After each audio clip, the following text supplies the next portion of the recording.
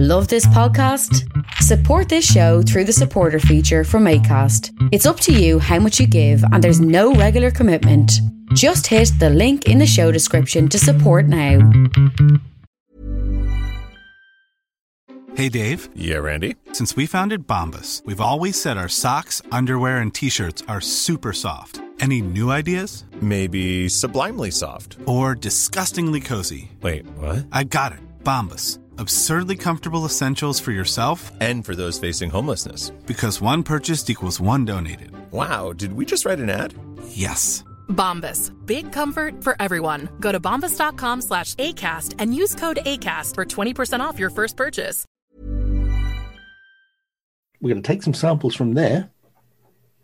And if there's sperm in that, great. We'll take them out, we'll extract them, and we'll freeze them. Brilliant, I said. So what happens then? So with nothing in the epididymis, which is the little sort of squiggly bit surrounding your testicle, we're going to have to drill right into the testicle. It's the Keith Walsh Podcast. It's essential like your breakfast. It will get you up and going, learn some things you didn't know. Yeah, it's the Keith Walsh Podcast. It's the Keith Walsh Podcast. Give you energy like Buckfast. And if your head's in a pickle or you're looking for a giggle, it's the Keith Walsh Podcast, yeah. Hello, be Thursday. This is Monty Python's Flying Circus.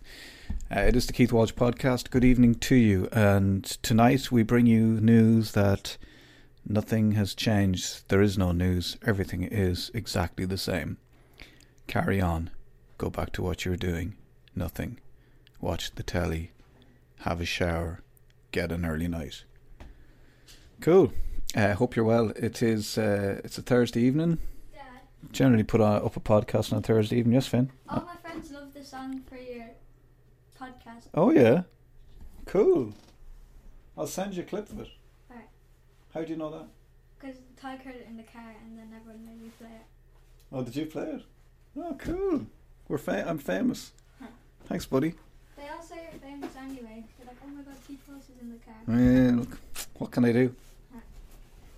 I'll send it to you. Oh, you sure you're able to play it off the podcast, are you? Thanks, buddy.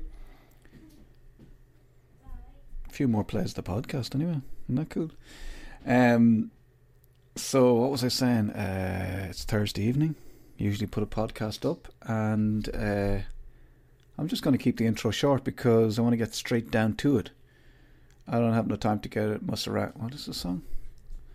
I don't have no time to mess around. What is this? I can't. It's a song. Let's get down to business. I don't have no time to mess around. What is this? Name that song. You can email me. KeithWalshPod@gmail.com. Right, okay. You know Mike. If you don't, every Monday night I put up two podcasts. One of them is with a guest and the other one is with my friend Mike. And Mike and I worked in a hotel in London in the 90s, would you believe? Yes, the 90s. Which now, to my children, is like my parents saying the 60s, which is weird. We worked together in a hotel in London in the 90s. He has great stories about working in hotels around London in the 90s. And that's why I said to him initially, when we met up again after years of not seeing each other, probably over 20 years, maybe more. We met up. I happened to be in Clare. We went and got something to eat and had a chat, and I loved him. I loved him at the time. He's a great storyteller. He was great crack. He had great personality. And when I met him then, all those years later in Clare, I was like, I just enjoyed listening to him, talking to him. So I remember at the time kind of saying to him, well, it's actually probably a while later, maybe a year later, so we should do a podcast together. At the time, thinking we could do a specific sort of, if you've worked in the in the hospitality industry, you could tell stories about hotels, restaurants, meals, all that kind of stuff. But we broadened it out, and now every Monday we just have a chat, me and my friend Mike. So that's Mike Marin, originally from Limerick, living in Clare now. Lived in London for a while and lived in the Midlands, Norfolk, north of England. Is that right? It's either the north, or it probably is. If it's Norfolk, that's the northern folk, isn't it? Suffolk Southern folk. So anyway, Mike said it to me a little while ago. Why don't we do a special on male fertility, specifically my fertility story? And I was like, yeah, I didn't know anything about this. I didn't know about his fertility journey. I knew that he had a son called Jimmy. So I presume if he did have an interesting fertility journey, there was a happy ending at some point, possibly several. So I was like, yeah, let's chat. Let's do it. Let's do a male fertility special. And he'll explain why he decided to do it. He'd seen the comedian Rod Gilbert talking about it. And maybe there's just not enough out there about male fertility. That's all I'm going to say. If you have any questions for Mike or myself, or if you've any concerns with regard to what you're about to hear for yourself, you send an email, keithwalshpod@gmail.com. I won't be able to help you personally, but I should be able to put you in touch with the right person. That's it. Thanks very much to Mike for sharing his story. I think it will mean a lot to a lot of people. It's a very specific story, so it will. Like the point he made is that it's a problem for couples, but it's 50% male, 50% female problem. Actually, slightly more of a male problem than a female problem, but you only really hear about the female story. So, which also is an important story. Anyway, without further ado, it is Mike talking about his infertility story. Enjoy. It is episode 75 of the Keith Walsh podcast. Oh, sorry, Michael. Hey, that's okay. I'll tell you what. I was on with the bank. You know when you're trying to ring the bank and then you wait for half an hour. So I waited for so long. I was like, and then they eventually answered at 25 past, and I thought I got to stay on this. I can't go through this again. I don't know, there's been big news this week about the banks closing down and all the local branches are closing around here and stuff, and it's just a fucking joke. I mean, in the middle of a pandemic. I mean, you can't do anything in the bank. You can lodge money, I think, in cash in person for about 14 minutes in our local branch here. The rest of it you got to do by sort of going to the wall and whatever, and it never fucking works, and it never gives you a receipt. And now, in the middle of the pandemic, they say they're going to close all their branches, which leaves nothing. You can't go and meet anyone or do anything, do any banking. And what happened in the last crisis, the financial one? We fucking bailed them out, and now they're leaving us in this shit when we need them, bastards. Anyway, yeah, but the banks are just like, lads, there's no one coming in anyway. And they use that actually as an excuse. Geez, the business has dropped over the last. No shit, Sherlock. The whole fucking world is shut down. There's nobody coming in the last 12 months. Sure. I haven't seen... Michael, have you seen anyone coming in the last... No. Margaret.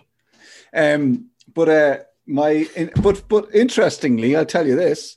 My daughter, who works and has worked for about a year now, has never been into a bank.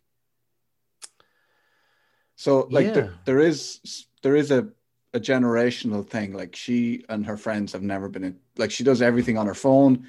She's never had to go in. She's just, everything is just, she doesn't understand the concept of having to go into a bank. Like she says, I remember going into the bank every week with Granny.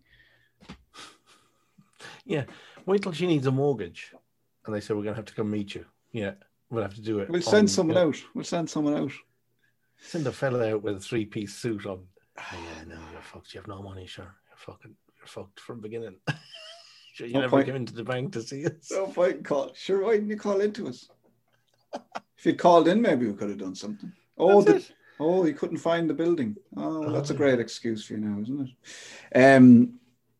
The world is changing, Michael. The world is changing, and it is. You're going to be mining for bitcoins and old computers and not going to banks. That's the way that's happening, man. That's it. That's the way it's going. You know, I'm really paranoid actually behind, because everybody you see on Zoom, right, has got some sort of a background which looks really nice or plain. You're actually the only other person who hasn't got a fucking plain background. You got like shit strewn all over the back of your thing there with Nearly Sisters bags. We're sponsored by nearlysisters.com. They're nearly sisters. They're two beautiful women married to two beautiful guys. Yeah. But yeah, when I go onto these Zoom classes now that I'm doing, there's everybody's got these neat things behind. I'm thinking, Jesus Christ, I live in squalor. You've got the bag. You're in the bag workshop. You know what I mean? Yeah, which is why I've had to time people to get out of the bag shop to speak to you. That's the only reason my time is precious. Oh, have you to get out? Oh, look, there's my sister coming behind you. Look. Oh, she's in, and then she's out. She's very busy. Very busy. I barely get to talk to her these days. This is, I feel like, by the way, your background is perfect. I feel like a certain amount of tension with this. Is, do you know the way you say, like, I talk differently when I'm interviewing girls or men? Yeah. I approach it differently. Sometimes it might be like that I'm just more awkward or more self-aware or something, but this is kind of I feel like I feel different about this because I feel like it's a serious subject, and I want to treat it with the gravitas that it deserves because it's very personal, Mike. It is, but it isn't. It's very common, in fact, what we're about to discuss. And for people who didn't hear what this podcast was going to be about on the previous podcast that I did, or that we did, sorry, because I think, you see, I'm so arrogant that it's just me. It's the Keith Walsh podcast, featuring Mikey Mike on the Big Mike. But I mentioned it because I was watching a Welsh comedian doing his special on male fertility. Rod Gilbert. What's that like? South African now, for all intents and purposes. I love the thing about this podcast and doing it with you is I have a list of things I'm ticking off to never try and pursue. One of them is voice actor. Regional accent actor. Or put on the list there, interviewing young hotties. Do you like Oasis? I feel like I'm old when I say that. Anyway, yes. So Rod Gilbert had done a special on fertility and male fertility specifically because he felt that a lot of men were the issue, but it's never looked upon as being a male issue. It's always it's a woman's issue. It's all, everybody kind of points and it sort of does that thing with their mouth and kind of goes, it's a girl's thing, it's a woman's thing. Can't talk about it. No, but in actual fact, statistically, it's 50%. And I think it's actually 51% of infertility issues are male. Yeah. So. And I'd imagine women, as reluctant as they might be to speak about it, they would be more, men just would see it as some sort of slight on their personality. Like men take it personally and don't want to talk about it and shut down, I'd imagine. Absolutely. And funnily enough, I didn't, because I never wanted children. I think if you've spoken to me in my 20s and early 30s, people would say, "You have any news, anything stirring," as they used to say in Glenroe, or are you thinking about starting a family? Which is a very fucking rude question. Just because you're married, are you thinking? Have you started? Are you having sex? They might as well just ask you that. Because how many times have you had sex this week? Yeah. So let's just give people a little bit of background information here. You're married to Sally Ann. I'm married to Sally Ann. We got married in 1994. I was 25, 26 years old. Okay. Young. Yeah, very young. Yep. We were both, she's older than I am. Mm-hmm. Cradle snatcher. Yeah. And yeah, we got married, and children weren't on the big thing. I never really wanted to get married either. I couldn't see the point of the institution of marriage, and I certainly wasn't going to get married because I wanted to start a family. I didn't think they had anything to do with each other, And it's not that I was some sort of modern guy sort of going, it just didn't, even though I came from a very happy, childhood and all this sort of stuff, with parents who are still together and three brothers and whatever, and everybody's kind of stayed together, and but yeah, I just didn't see that you had to be married to have children, or vice versa, or or whatever. So yeah, and then it got to the stage where we were becoming, I suppose, with regards to contraception in those days, you had the pill or you had male contraception, condoms, which were banned in Ireland. When I first started needing those sorts of things, you had to go to the north of Ireland, and people were bringing them in over the border. I remember a buddy of mine, Jer, he went up to the north once and bought about 6 boxes of Durex and hid them. He took his steering wheel off and put them in behind. It was like going from Colombia with like heroin. Why didn't he just buy her? He would have made a lot more money. No, he would have made a lot more money with condoms. Okay. South. Yeah. Oh God, yeah. Another buddy of mine was arrested for giving away condoms in the Virgin Megastore in Dublin. Yeah. When they started doing mates, remember they started having mates condoms. Yeah. So there was this whole sort of, contraception was a thing. Can you tell me a little bit about your friend bringing them down, hiding behind the steering wheel? Did he then? So he came back to Limerick, was it, or were you? Mm-hmm. Was that where you? Yeah. And would he would have sold them then? Would he? Yeah. He was like a public service. He wasn't doing it for the cash.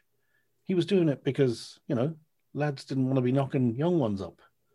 And he would do it. I mean, he'd obviously pay for his petrol money and stuff, but you couldn't get hold of these things here. There was no internet. You couldn't write off, and who would you write to? Condom Man, Belfast, Mr. Condom, Mr. Rex, dear Mr. Condom. I'm surprised Mr. fucking Paisley allowed the condom into Northern Ireland. Well, it wasn't his decision.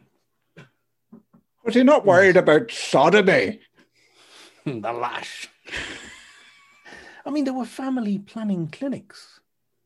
They weren't a clinic as such. You went there, and I think actually my mother volunteered in the one in Limerick because we'd all been reared in England, and they'd spent quite a lot of time over there. And obviously, they came back here in the mid-70s, and it was like, fuck, what's going on, lads? We're still in the dark ages. What's going on here? What are you up to? And my mother was giving people advice on how to use contraception. There's no pill. There's no nothing. There was nothing. And this is, late 80s, late 70s, early 80s.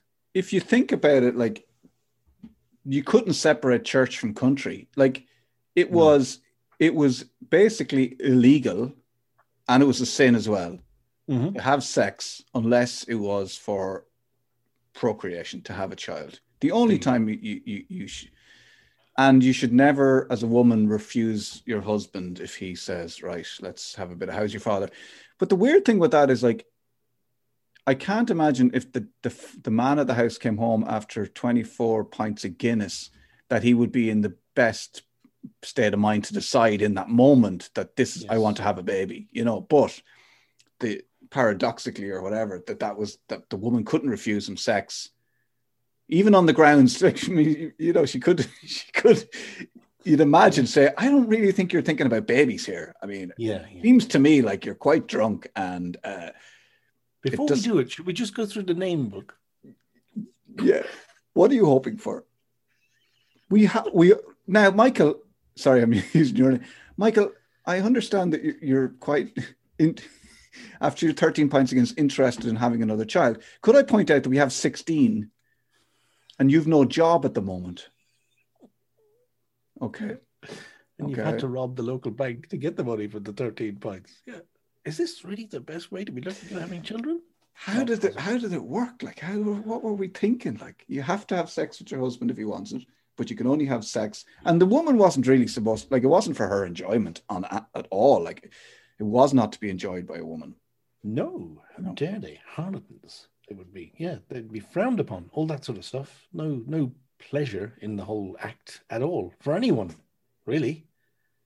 No, the good was taken out of it. But what? But like, even women were, like, I remember stories of women who were pregnant not being allowed into churches, having to sit at the back seat. If you were, I believe it was your time of the month, you weren't allowed in a church. Yeah, lots of religions still don't allow that sort of stuff to, and different beds and different this, that, and the other, depending on your cycle. And, it's fucking criminal. And it's all misogynistic bullshit, and which comes back to me and fertility being an issue because it's never the man's fault. It's always the woman. It's not that there's a blame or there's a fault. Now, I must say at the beginning of this, I ain't no doctor. I'm no counselor. I can only talk about my lived experience and sort of what happened here. And, and it's actually quite funny. But, it's always been men that have kind of been down on this sort of thing from the churches and the popes and the pulpits. The men go, no, don't do this. And, and then they get involved in this sort of stuff. They teach you before you get married. You have to go to fucking lessons or something. I didn't have to do that because I got married in a Protestant country. But, I understand people were kind of, we've had to do 6 courses with a priest. What's he going to do? He shouldn't know about the things he's telling you about. Yeah, I did. I had to do the pre-marital course. It wasn't with a priest. It wasn't with a priest. It was with a couple. It was like a man and wife. And they'd like show us how to have sex. It was like a Monty Python sketch. No, they just happened to be a man and wife, which was, and they would talk about themselves, and he'd be like, "If we ever have an argument now, I'd make her a cup of tea, and it'd be grand. Then you'd be grand, wouldn't you, Margaret? Oh, I would. I'd be grand. Wouldn't you make me a cup of tea? I know that's his way of saying sorry. That was kind of it. Yeah, it was weird. But the only thing I've always said about those classes is that they used to bring up these things like, have you talked about how many children you want? Or have you talked about like joint bank accounts? Have you talked about, what to do? And you'd kind of be aware that you would be in a room with other couples who maybe hadn't fucking had these conversations and hadn't thought about a joint bank account or hadn't thought about the finances or, saying things like now, because some men might tell their girlfriends, wives to be that, I'll give you enough money. I'll tell you how much money you need I'll hold on to the purse strings and I'll give you what you need for the shopping and all that kind of stuff. So there was probably people who hadn't had that conversation. So I would say on some levels it was probably quite helpful to some people. Not me, because I was cool, man. Yeah, I'm sure your lovely wife, Nearly Sisters fame, would testament. She would testify to all of that. But anyway, this is not about me. Oh, it always is about you. So I was watching Rod Gilbert about his fertility issues and infertility, fertility, blah, whatever you want to call it. And the whole thing that men don't really get involved in the conversation to a degree unless they have to, which is exactly what happened to me. I was just literally minding my own fucking business. We'd used various types of contraception. And then we got to the stage where it was kind of willful neglect, like as if, a child might happen. And I remember we were using this thing called, from Boots, it was a huge thing at the time. It was called Persona. Do you remember the Persona machines? Yeah, I think so. I do. Yeah. Little battery operated machines that give you a green light, an amber light, and a red light. So it's based on the hormones in the ladies' wee. Of course, we handed over all responsibility for everything because, the men, 13 pints. There's no way I couldn't piss on a dick. I'd miss it, It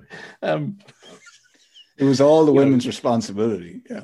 Yeah. So this Persona machine, we were going, Jesus, it's fantastic. It's never let us down. It's unbelievable. And I was thinking, there's been a couple of times when we haven't really looked at it, and then the next day maybe it's red and stuff. So possibly we should have maybe sort of be having a child at this stage, but kind of. And then we got around to the conversation of, well, what do we do? Do we look into it?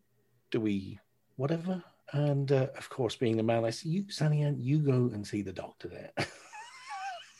See what you can do, Anyway, she goes to the doctor. The doctor says, okay, well, there's a couple of tests we can do with you. couple of blood tests, see whether your body clock is working, regular this and that and the other. And I still feel guilty, or I feel embarrassed talking about the female sort of thing, because I don't know too much about it. It's a bit of a mystery to me. It's a bit of a mystery to all men, I think. And they kind of say, listen, you seem to be okay. Crack on there and try again, and try and try and try and whatever. And if nothing happens, maybe we'll get your husband in and see what the situation with him is. So all of a sudden, I'm fucking dragged into the thing, so, hi, how you doing? The fertility clinic. And it's not a fertility clinic. You just go to the hospital. I was living in Norfolk at the time. And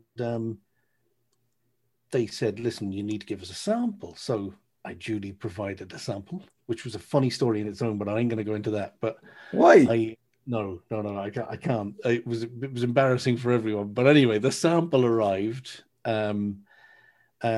They went through it and said, we can't find anything in your sample. It's zero. There's nothing going on there whatsoever. I'm going, how fucking dare you? I was thinking, I must have fathered children throughout my sort of teenage years and early 20s. I've been worried sick that I've left a load of young ones around the country with children looking like me. And I'm thinking, what the fuck? What do you mean there's nothing going on there? And I was like, I demand a recount. Literally, I want, second opinion. And so I did. I went to see a urologist, Indian guy who was very, very good. And he said, listen, bring along a sample. We'll look at it under a microscope. And he was really good. And he said, we'll look at it under a microscope together. Okay. So he showed me on the screen, and he showed me a video. Bear in mind, this is nearly 20 years ago, of healthy sperm. And then he showed me mine, and it was just like the Aral Sea. It was nothing. It was non-existent. There was like, what the fuck? What's going on here? No movement. No movement. He said, but I can do a check for you if you want. And I can diagnose one very simple thing right here and now. And I went, go for it. I thought, big man, I'm a strong man. He said, just strip off there and don't lie on the bed. Just kind of stand up and lean on the bed. And he said, this is going to be quite uncomfortable. And he put on the old gloves, and then he got his two little fingers, and he literally went in behind my testicles and up. There's a cavity in there. And it was just like, if he wasn't a doctor, I'd have fucking hit him. It was so uncomfortable. I just didn't know where to look. I yelped, and he went, stuck his fingers up, and then he yanked down. And I went, what the fuck? Oh! He said, yes, there's Mr. Marin, there's an absence of vas deferens.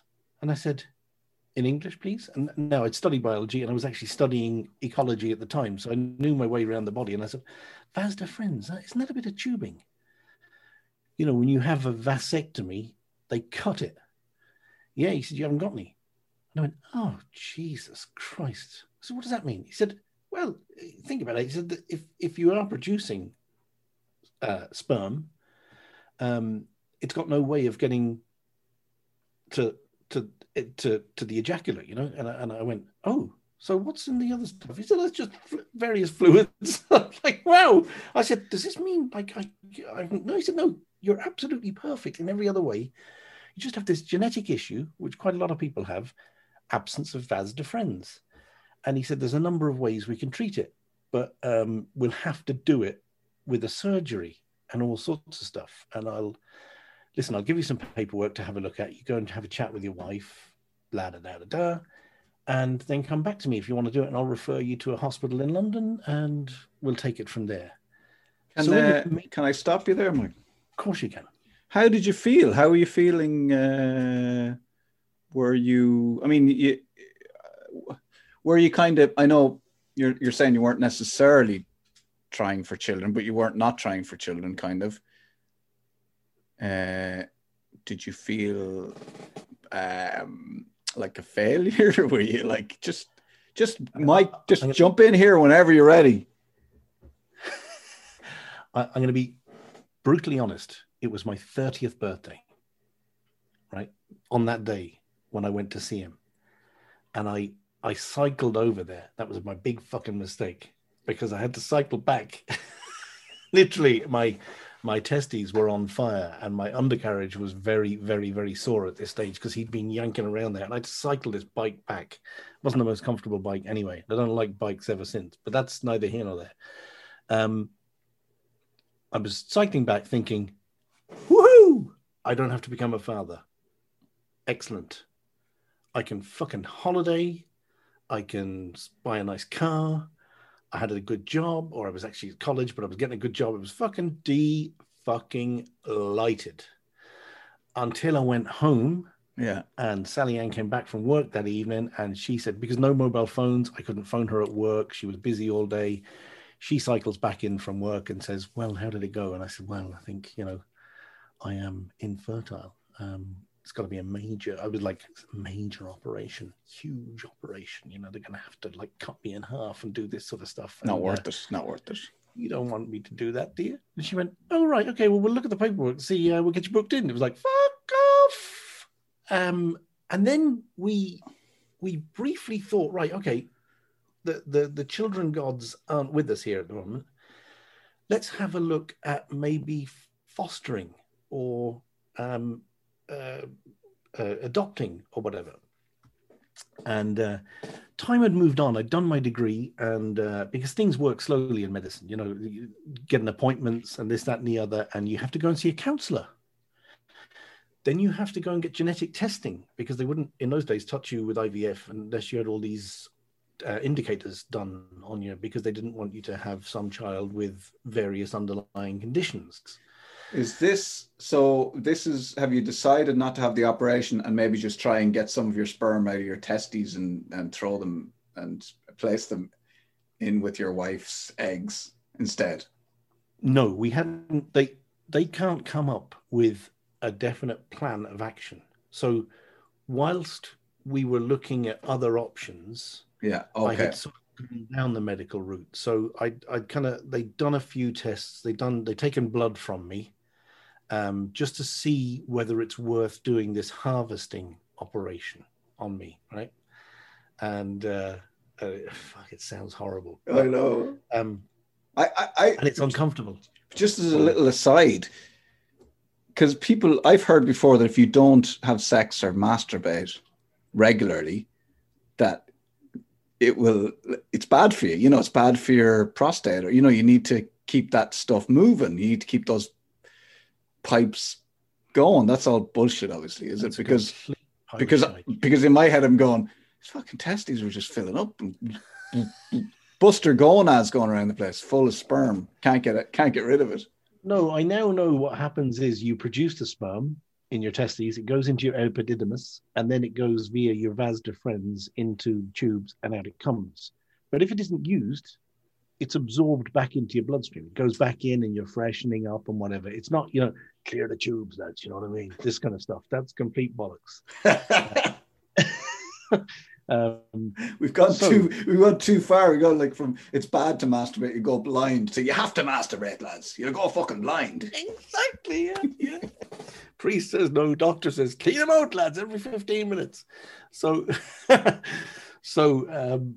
but anyway, so I'm tipping along with medical stuff and getting blood tests done, and we realize it's not Sally Ann, it's me.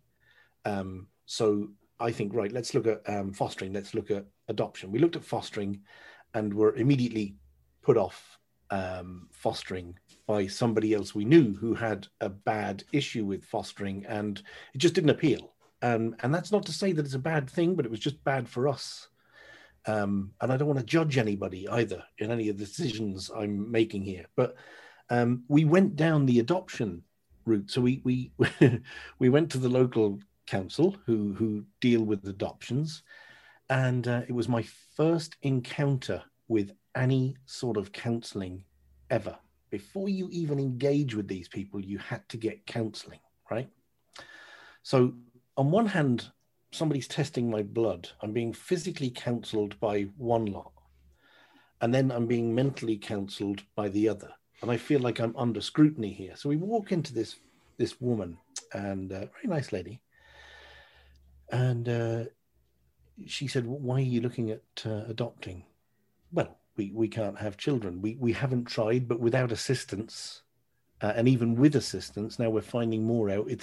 It's very, very difficult. This particular operation they're going to do on me was relatively new, and it's not. There's not a lot of statistics about it, so we're just kind of trying to hedge our bets and whatever. And then I think she pulled out. It didn't help that the room was all musty, and there was a really dodgy couch in there, and she was sitting in a higher chair than us, and there was a bit of a power play going on. And I'll never forget it. It felt like my grandmother's house, the good room in my grandmother's house, and I was being sat down and chastised.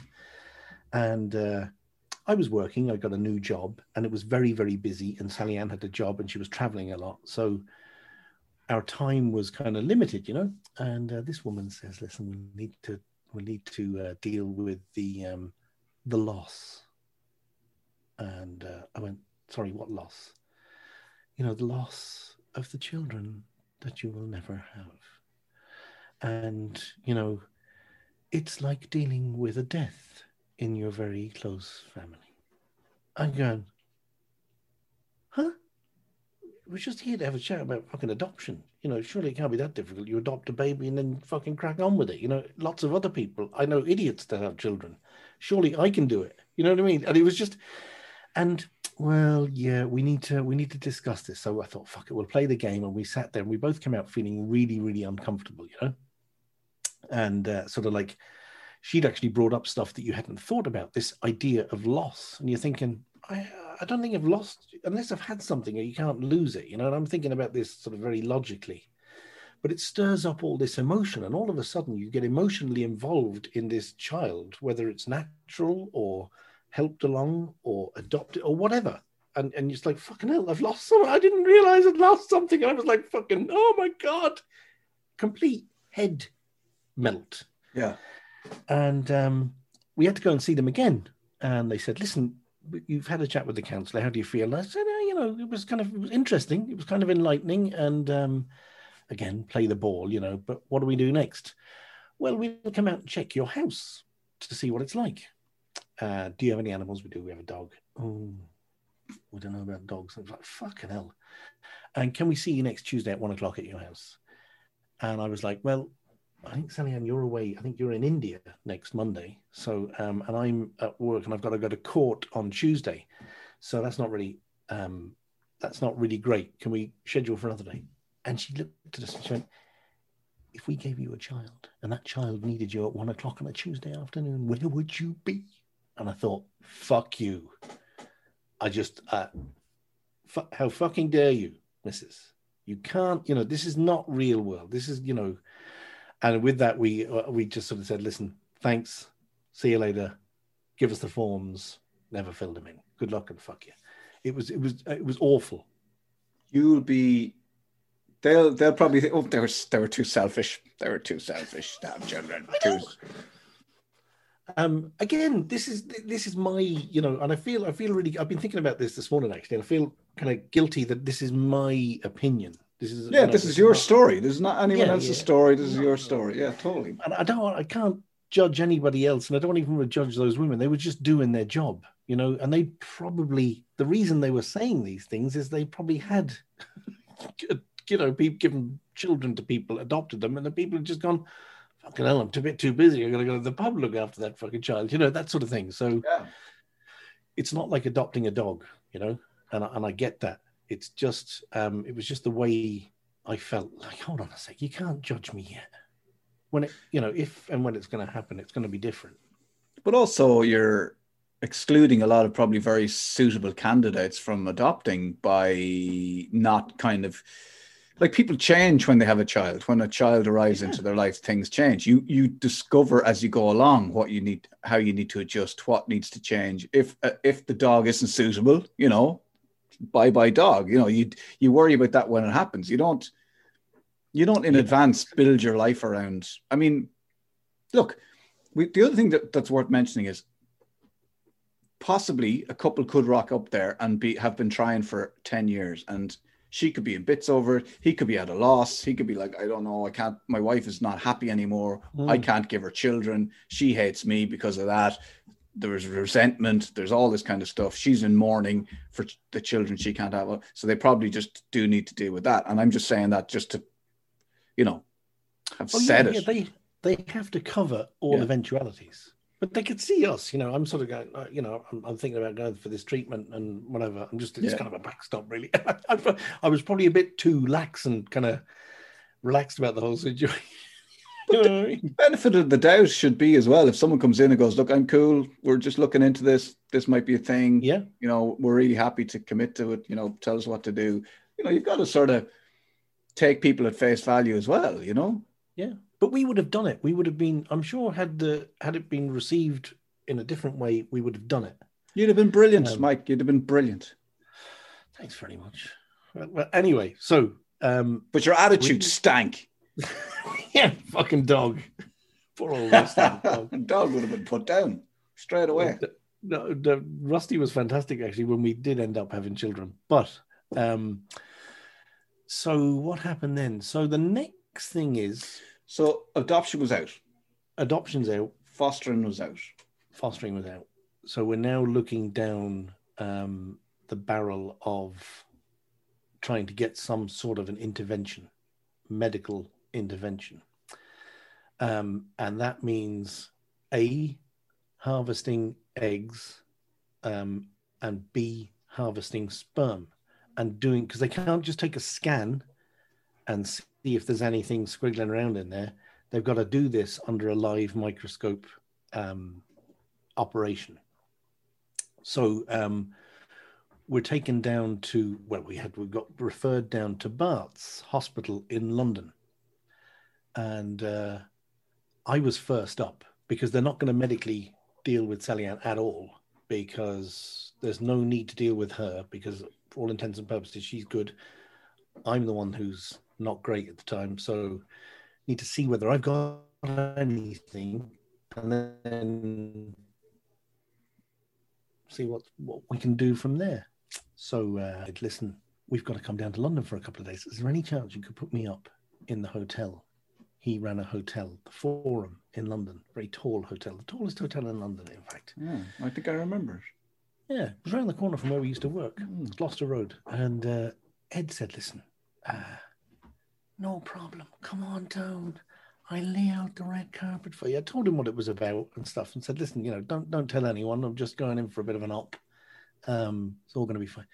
Don't you worry, Mike. Everything's going to be great. Very funny fella, this guy. So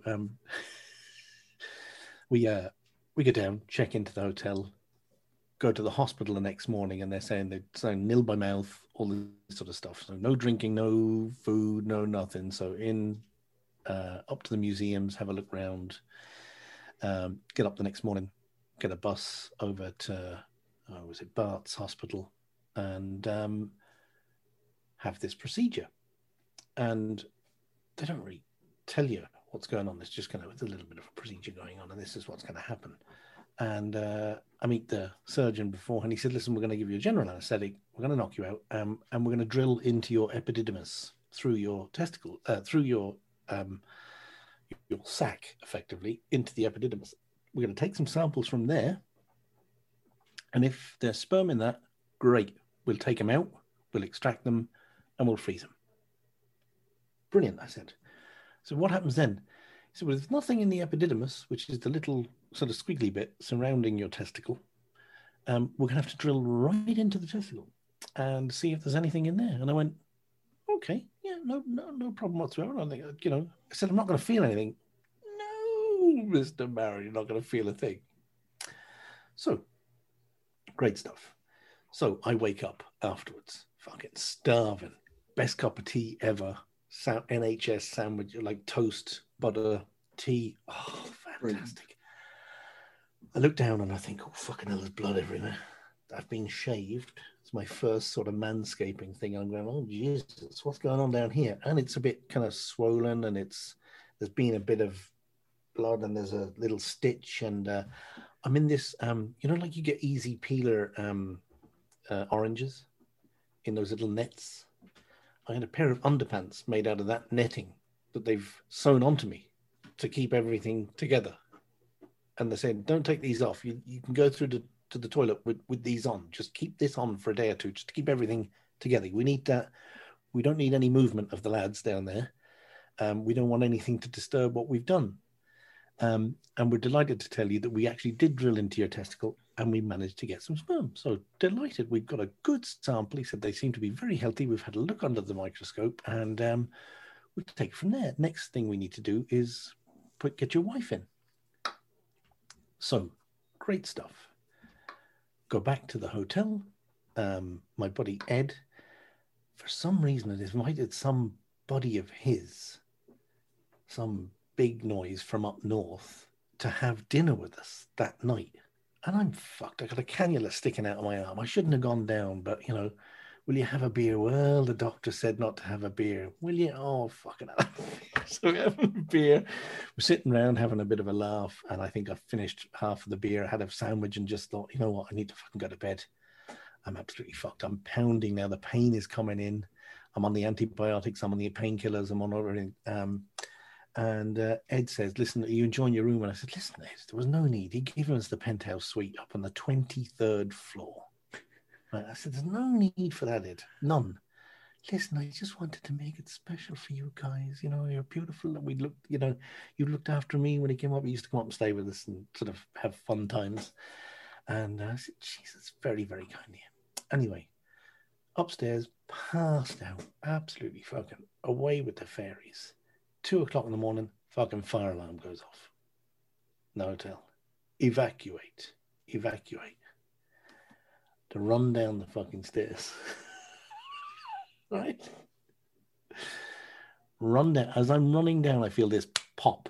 And I think, ooh, that's a bit fucking sore, that testy. And then there's this somebody on a loudhailer from about 8 or 9 floors below going, it's okay. It's just one of the janitors has pressed the red alarm button. So please make your way back to your bedroom. Sorry for the inconvenience. Stroll back up. I'm so snookered. I just think, you know what? Another fucking paracetamol. Bang, off to go to bed. Wake up the next morning. That's a bit sore.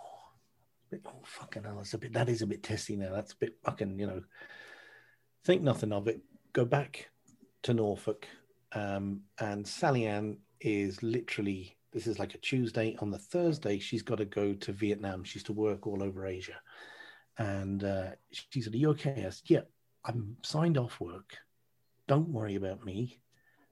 Go have a great trip. I'll see you in 2 weeks' time. Can I ask you a question? What did your testicles look like when you looked at them? Like, because did they look until stage? Yeah. They were absolutely perfect. Looked fine. Just a little bit bruised, bit bluey, kind of reddish, slightly swollen. My right testicle, to be just good to know. Exact. And how are you hanging? She left, yeah, slightly to the right. But she left to go to Vietnam on Tuesday. I got up on the Wednesday morning and couldn't walk. Then I looked down, and it was like, oh fuck, I'm in fucking trouble. I'm on my own. I've got the dog. He needs a walk, and there's no way. I couldn't even get out of bed. My right testicle was now the size of a cricket ball, and it was taking every available piece of skin to keep it in. The stitch had come, and there was a bit of pus, and I think, oh fuck. And I'm feeling faint. I'm feeling hot. I'm feeling sick. I'm feeling everything. I rang the doctor and said, listen, I've had an operation and I'm really fucking sore. Is there any chance somebody can come out to see me? And they did. Fortunately, they did. Had a look at it and went, fuck. Doctor, and he was a small guy, really funny. And he went, oh, that must really hurt, does it? It's like, fuck, no shit, Sherlock. And I was sick, and I said, listen, I've got to go back to work on Monday, and I don't think this is gonna. No, you can't drive, you can't do anything with that. Any sudden moves and that baby's gonna pop, like it's gonna fucking. So right, okay, what is it? And he said, it's orchitis. You've got a badly infected testicle, and it's swollen up, and it's this thing, orchitis, ORCHITIS. It's ready to burst. We need you on some other antibiotics. What are you on? Yeah, that's not working. Rock it out the window. We're going to give you these, and a bit of an injection. And 3-4 days, I'm going to say. It took for the swelling to go down, the pain to go down, and whatever. and I actually met one of my neighbours that was out walking the dog. I'd say the next Tuesday, I was walking with a stick just to get him around, just to walk the dog around. I thought a bit of fresh air is going to do. Met one of my neighbours and she said, "Are you okay?" I said, "Yeah, I had in London and I had, what could I say? I had a bit of a thing and she said, "You look like you're going to pass out." I was like, "I fucking feel like it was grey, ashen." Went home, got sick, just lay down in bed, left the back door open, dog can shit wherever you want. I don't fucking care. This is it. My wife has left me. She's gone to fucking Vietnam. In those days, I mean, she had a satellite phone that she could use sort of in an emergency. She'd give me a call at one point. I'm like, "No, yeah, I'm fine. Yeah, no, don't worry about me. I'm fine. Yeah. Did you go to the doctor? Yeah, I just got some extra pills. It's fine." Should have taken a picture of it. It was so big. It was sort of like between a cricket ball and a grapefruit sort of size. Wow. So and as red as you like. A huge. big cricket ball. Yeah. Not regulation. No. And fucking hell, how did you manage, peeing and very, very, very carefully. You weren't masturbating. There was no chance of knocking one out. Just, you know what? Men are so bad. I bet you still fucking tried. Oh, this is so fucking sore, but oh Jesus. Sorry. No. But it was so you couldn't. I mean, it was so sore.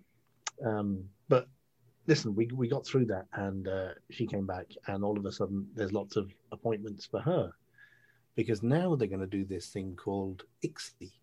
I don't know if you're familiar. I don't know whether you're familiar with any of this stuff. You've got IVF. You've got IVF, regular IVF. I say regular IVF. There's nothing fucking regular about it. It's that they put a sperm and the egg that have been cultivated into a petri dish, and let them squiggle around, and they do their thing, and then they reimplant them. With ICSI, it's ICSI. It's intracytoplasmic sperm injection. So they harvest the sperm, they harvest the eggs, then in a lab, they actually inject, because the sperm are so rare on this occasion, they've got one sample and are not going back for another one, that they inject the sperm directly in. And they do this 4 or 5 times with however many eggs they've got. And then put them all in a petri dish and then implant stuff. So the second, I suppose, traumatic thing about it was you had to inject your wife with various hormones that you have to mix. So they give you this powder, and then they give you this water, and you crack the little glass vials, and then you inject them up, and you mix it, and then it's fine. I'll never forget it. I had to do it for about a week or 2, and I would have the biggest gin in the world.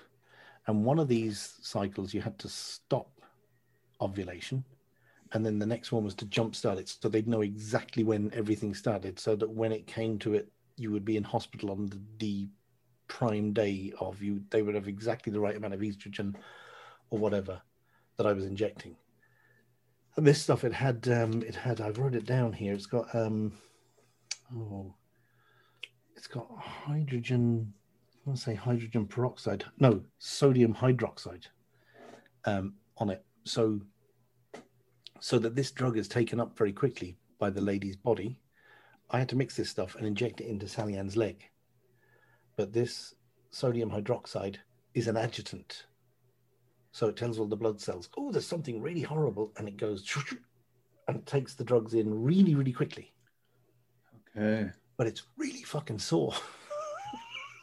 It's like I've got over my testicles at this stage, and I'm like, wielding this big needle, a big fuck off needle, and you got to do it into the leg at certain times. It has to be done in the evening, so that it's all like hour-minute sort of date thing, so that 4 weeks on a Tuesday at 2:00 in the afternoon, then they can work. It was to the minute sort of stuff. So I would have the hugest gin. Literally, I'd have a gin and tonic on my own, mix the medicine, and then I'd probably have, in all honesty, I'd have an actual nip of gin, like a good nip, just neat gin, just to steady the nerves, to go up and give. I mean, I could never be an intravenous drug user. I'm just so fucking frightened of needles, and she's worse. And I was like, look away, look away, look away, and we sort of sing songs or whatever, and then I go boom, bang, do it. And it was horrible. Nothing about this experience was at all enjoyable. It's not like having a shag in the back of a freaking Renault Fuego in 1986, where most people got pregnant at our age. This was like you had to work at it and you had to kind of go through the motions, and it was quite traumatic, I suppose. Yeah. And talking about it, it's relatively traumatic, but at the time you just think, fuck it, you just got to do it. That's what you got to do.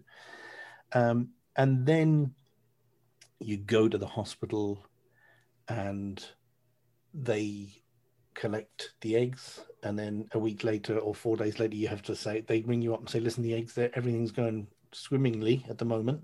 It looks like mitosis has occurred, so there's, or meiosis or whatever it is, the cells are dividing, so come on in, we'll put this stuff in. And of course, Sally Ann, we're both vegetarian, have been for a long time, and they said, you want to come into the room, and they've got the stirrups, and it's like a reverse birth, this thing, and they have to put the stuff in, you know, as well. Obviously, it's got to go in some way. So they're there with the old turkey baster. And she's kicking the monitor, freaking off her fucking head. Now, she's the most mild-mannered, relaxed person I know. And she's screaming, going, I want a fucking McDonald's. This stuff they've given her, the Rohypnol or whatever. Oh, they're trying to knock her out. Yeah, okay.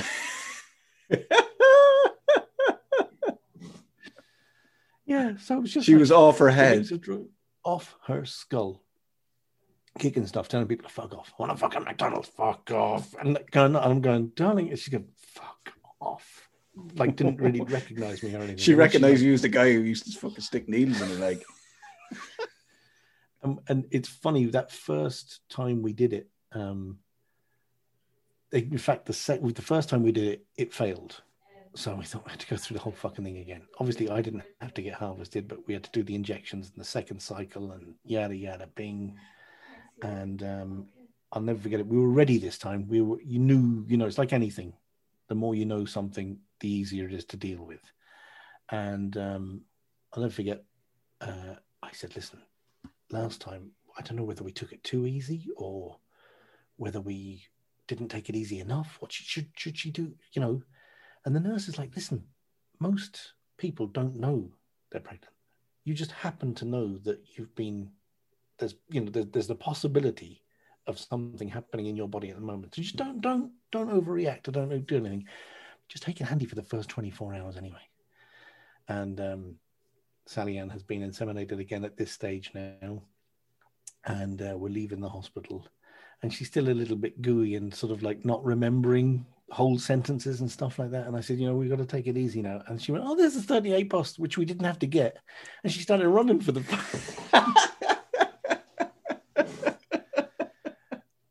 And funnily enough, 8 months later, he was a month 30, along comes Jimmy. So it worked. Yeah, he was premature, which was fucking set the cat amongst the pigeons anyway. And the whole birthing thing was fantastic. Another story in itself. I was on the gas and air.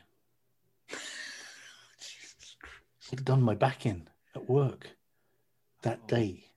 Come home, and I was like, I'd say 6 or 7 cans of lager in and a load of ibuprofen and all sorts of stuff.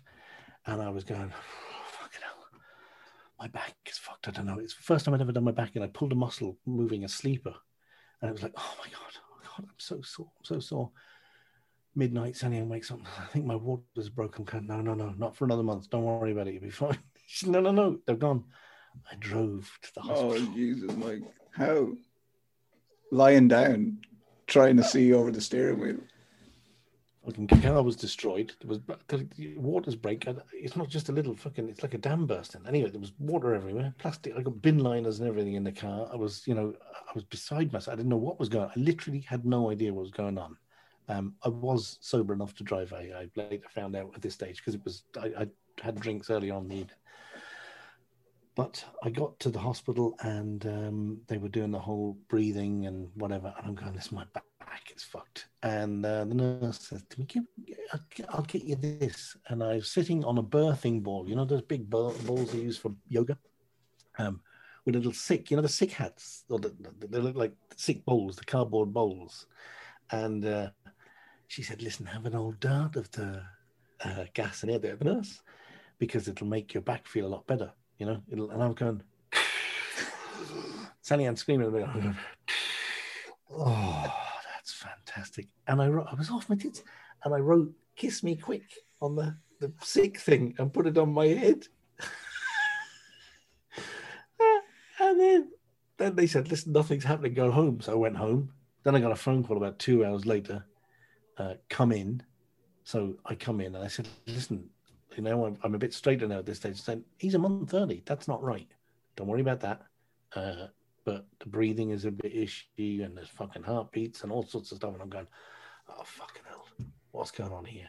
And the woman who was the midwife was saying, just want to get some of my colleagues in. All of a sudden, there's 6 midwives in, and in walks this Ghanaian doctor. He must have been about 6'8", I'd say. He walked through a set of double doors, and they looked like he was walking into a saloon in a John Wayne film. He's just going to hit the doors open and said, gown me, ladies. Now, this man was possibly the most beautiful man I'd ever seen in my entire life. His skin was flawless. He was like a big American football player brought to life in front of me. Everything was about him. He was proportioned. He was lovely. Gown me, glove me, ladies. And they were all like, oh, not paying any attention to Sally Ann. And this is one of the new rooms. I've not been in here before. They'd recently done up the hospital, you see. It looks like we're going to have to use a ventouse delivery. This suction cup, like a big Hoover. Yeah. With a thing on the end of it. I go, okay, yeah. And he said to me, have you got a birthing plan? I said, yeah, but that's gone out the fucking window. That was supposed to be a month from now. We're supposed to be listening to the Water Boys at this stage. And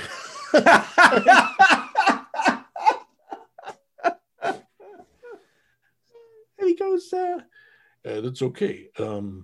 Right, okay, we're going to try and use this device. It's a suction device called a ventouse. You've probably seen it in your thing. And I said, yeah, we were at it 2 nights ago, the thing. And he goes, it's harder than you think. And he just put it up against my hand. And it was like the most vacuum I've ever had in my life. He's out, but he's not moving. So we need to get him out. We need to get him out now. You understand? No problem whatsoever. Are you supposed to be at the business end or the top end? And I'll go, top end. I don't want to see that. Thanks. I want to see the whole of the moon.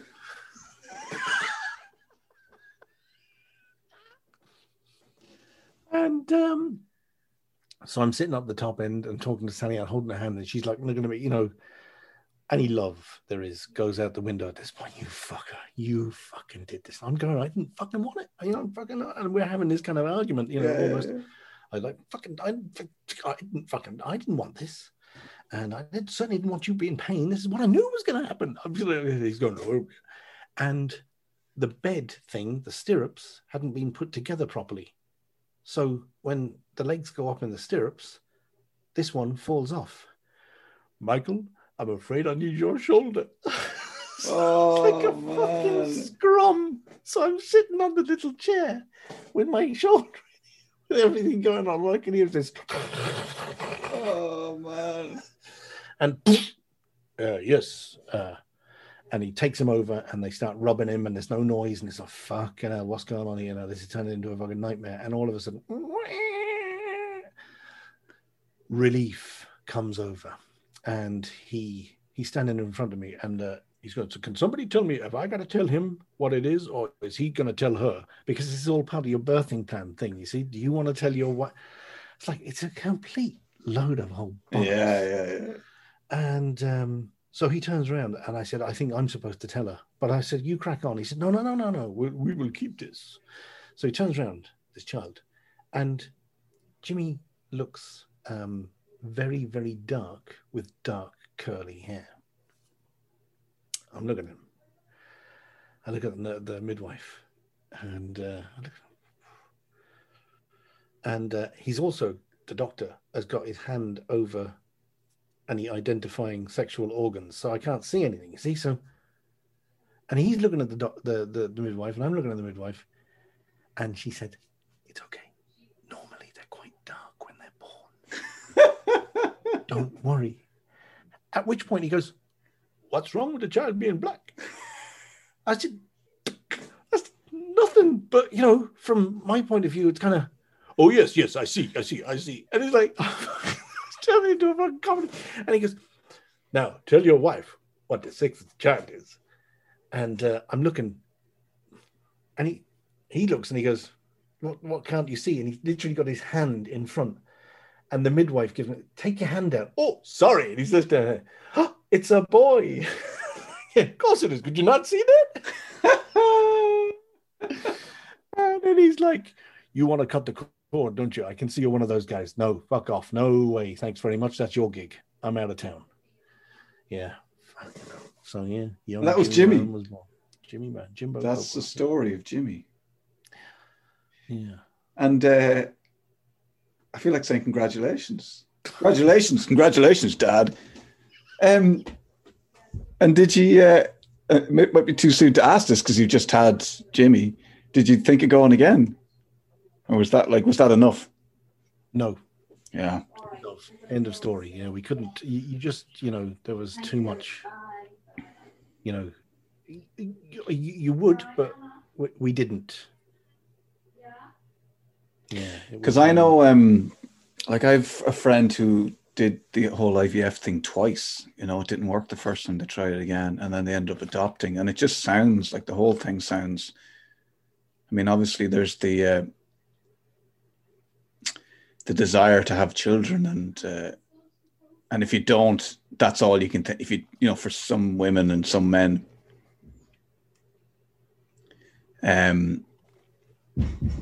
for some women and some men, you just that's all you can think about. That's all. Yes. If you haven't got a child, that's all you can think about. That's all you want. So, but it's the whole thing can be. I mean, I can imagine. I think it drives couples apart. I think it ruins. The whole thing is. I don't know that it's why. Is it, as you were saying at the very start, are you trying for children yet? Are you complete strangers or people you kind of know asking you about your business about having children? And what, is it a society thing that we feel like we're less than if we don't or we can't, and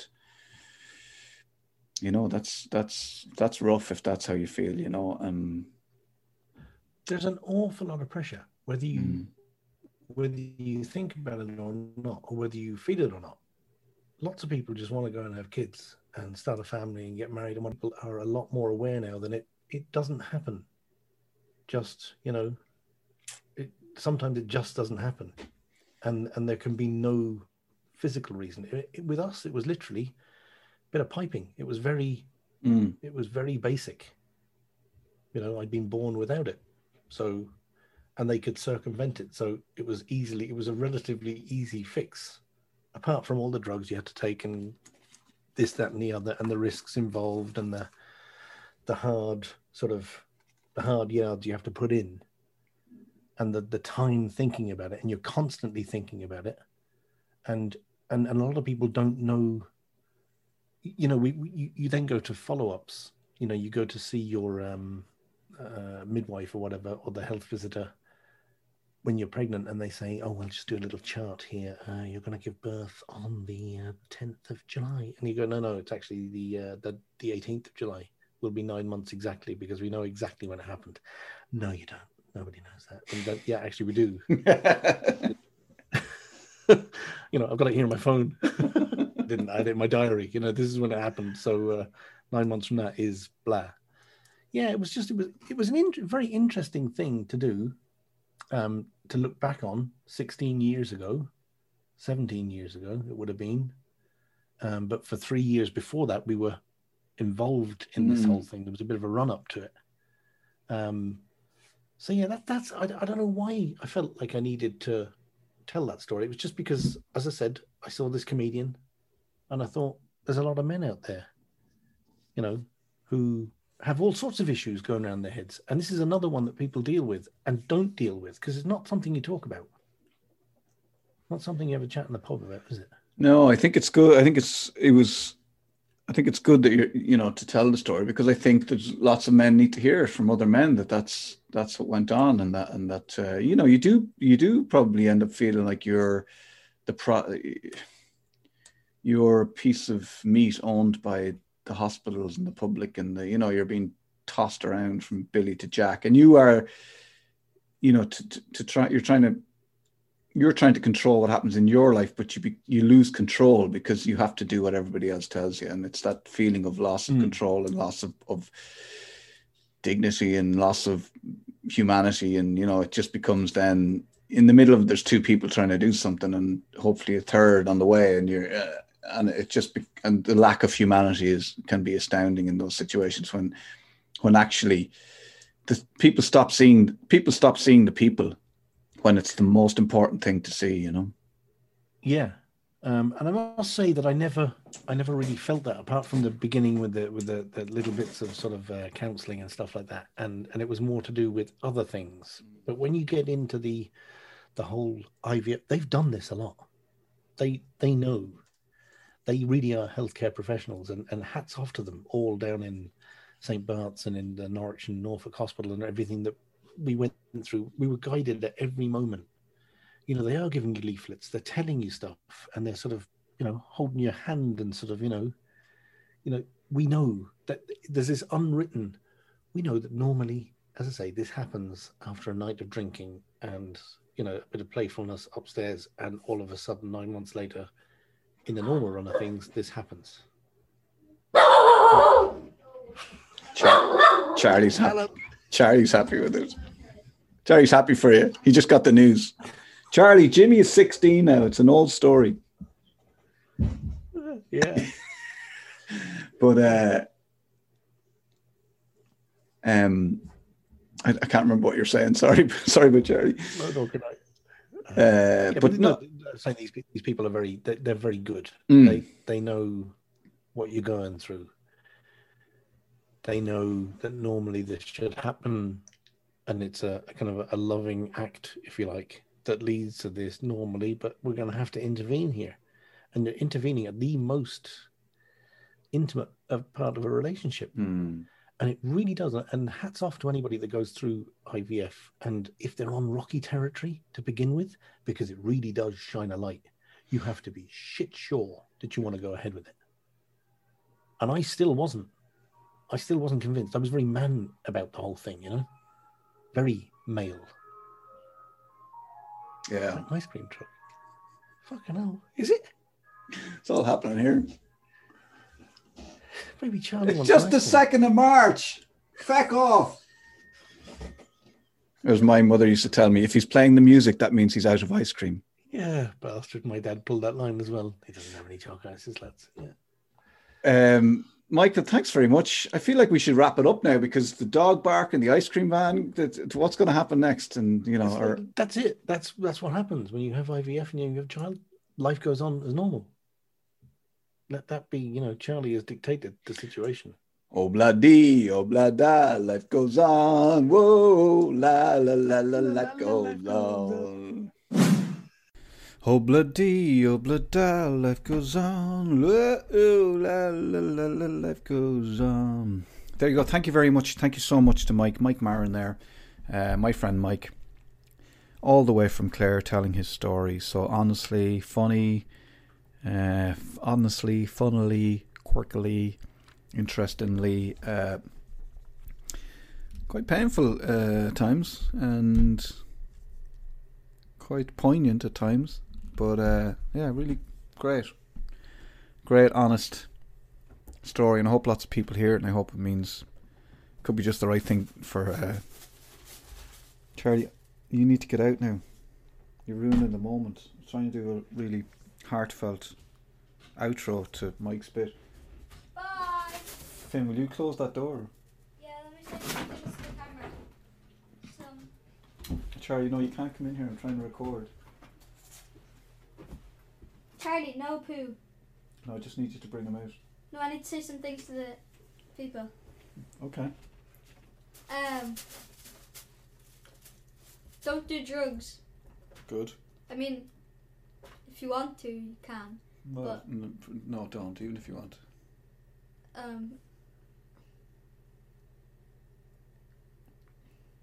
You can drink.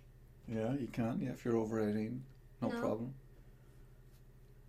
If you're between the age of 10 and 14, you can drink.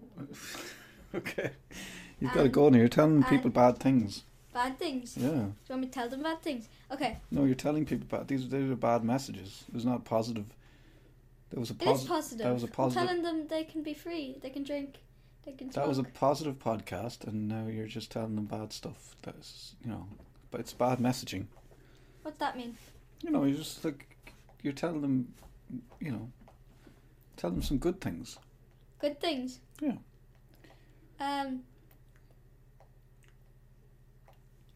They have a vaccine for COVID. Well, that's good news. Great. Okay. Well, that's good. Thanks very much for that. I'll just finish this up. Still can't go on holidays though. No, we can't go on holidays. Hopefully soon. Can I have a chocolate raisin? Yeah. Do you like chocolate raisins? Yeah. Okay. Can I have the packet? No. Please. No. How much of these do you have? Do you have a packet downstairs of that? No, I just have one. Is that a Freddo? Can I have one? Here. You just threw it. Okay, bring Charlie with you. Alright, bye. See you later, bud. Bring Charlie with you. Hope you like my inspirational messages. It was very good. Yeah, Charlie, off you go. Finn, go on. Oh, sorry. See you later. Bye. I'll finish this in 2 seconds. Close the door. Thanks. Bye. Well, there you go. That was my poignant outro and heartfelt thanks to Michael. Ruined, but thanks to Finn for those important messages. One important message. Don't listen to the other stuff. He's young. He doesn't know what he's talking about, That's it. Yeah, look, thanks again to Mike, and hopefully if you know somebody who needs to hear it, pass it on to them. And if you need to hear it and you want to get in touch with the podcast, keithwalshpod@gmail.com about anything, questions for Mike about that, any kind of question. If you need help with anything, get in touch and we'll point you in the right direction. Okie doke. That's it. I got to go. Thanks very much for listening. As always, if you could tell your friends about the podcast, that'd be great. Show people on social media how much you love it. Give us a 5-star rating. Give us a review. The way the algorithm works is that the more new listeners we get, the more reviews we get, the more 5-star ratings we get. That's what brings it up and puts it up higher in the charts. Makes it do well in the charts is what I'm trying to say.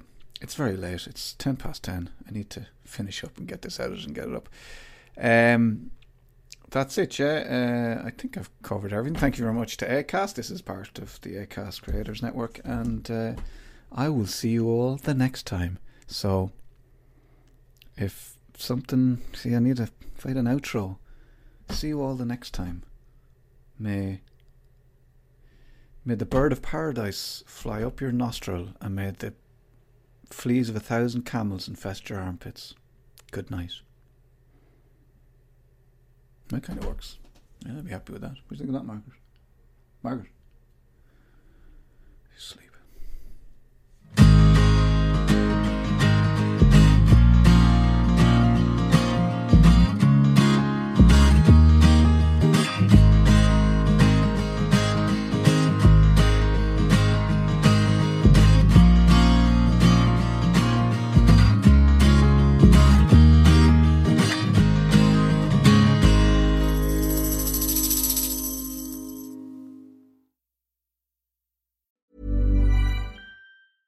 Hey, it's Paige DeSorbo from Giggly Squad. High quality fashion without the price tag. Say hello to Quince.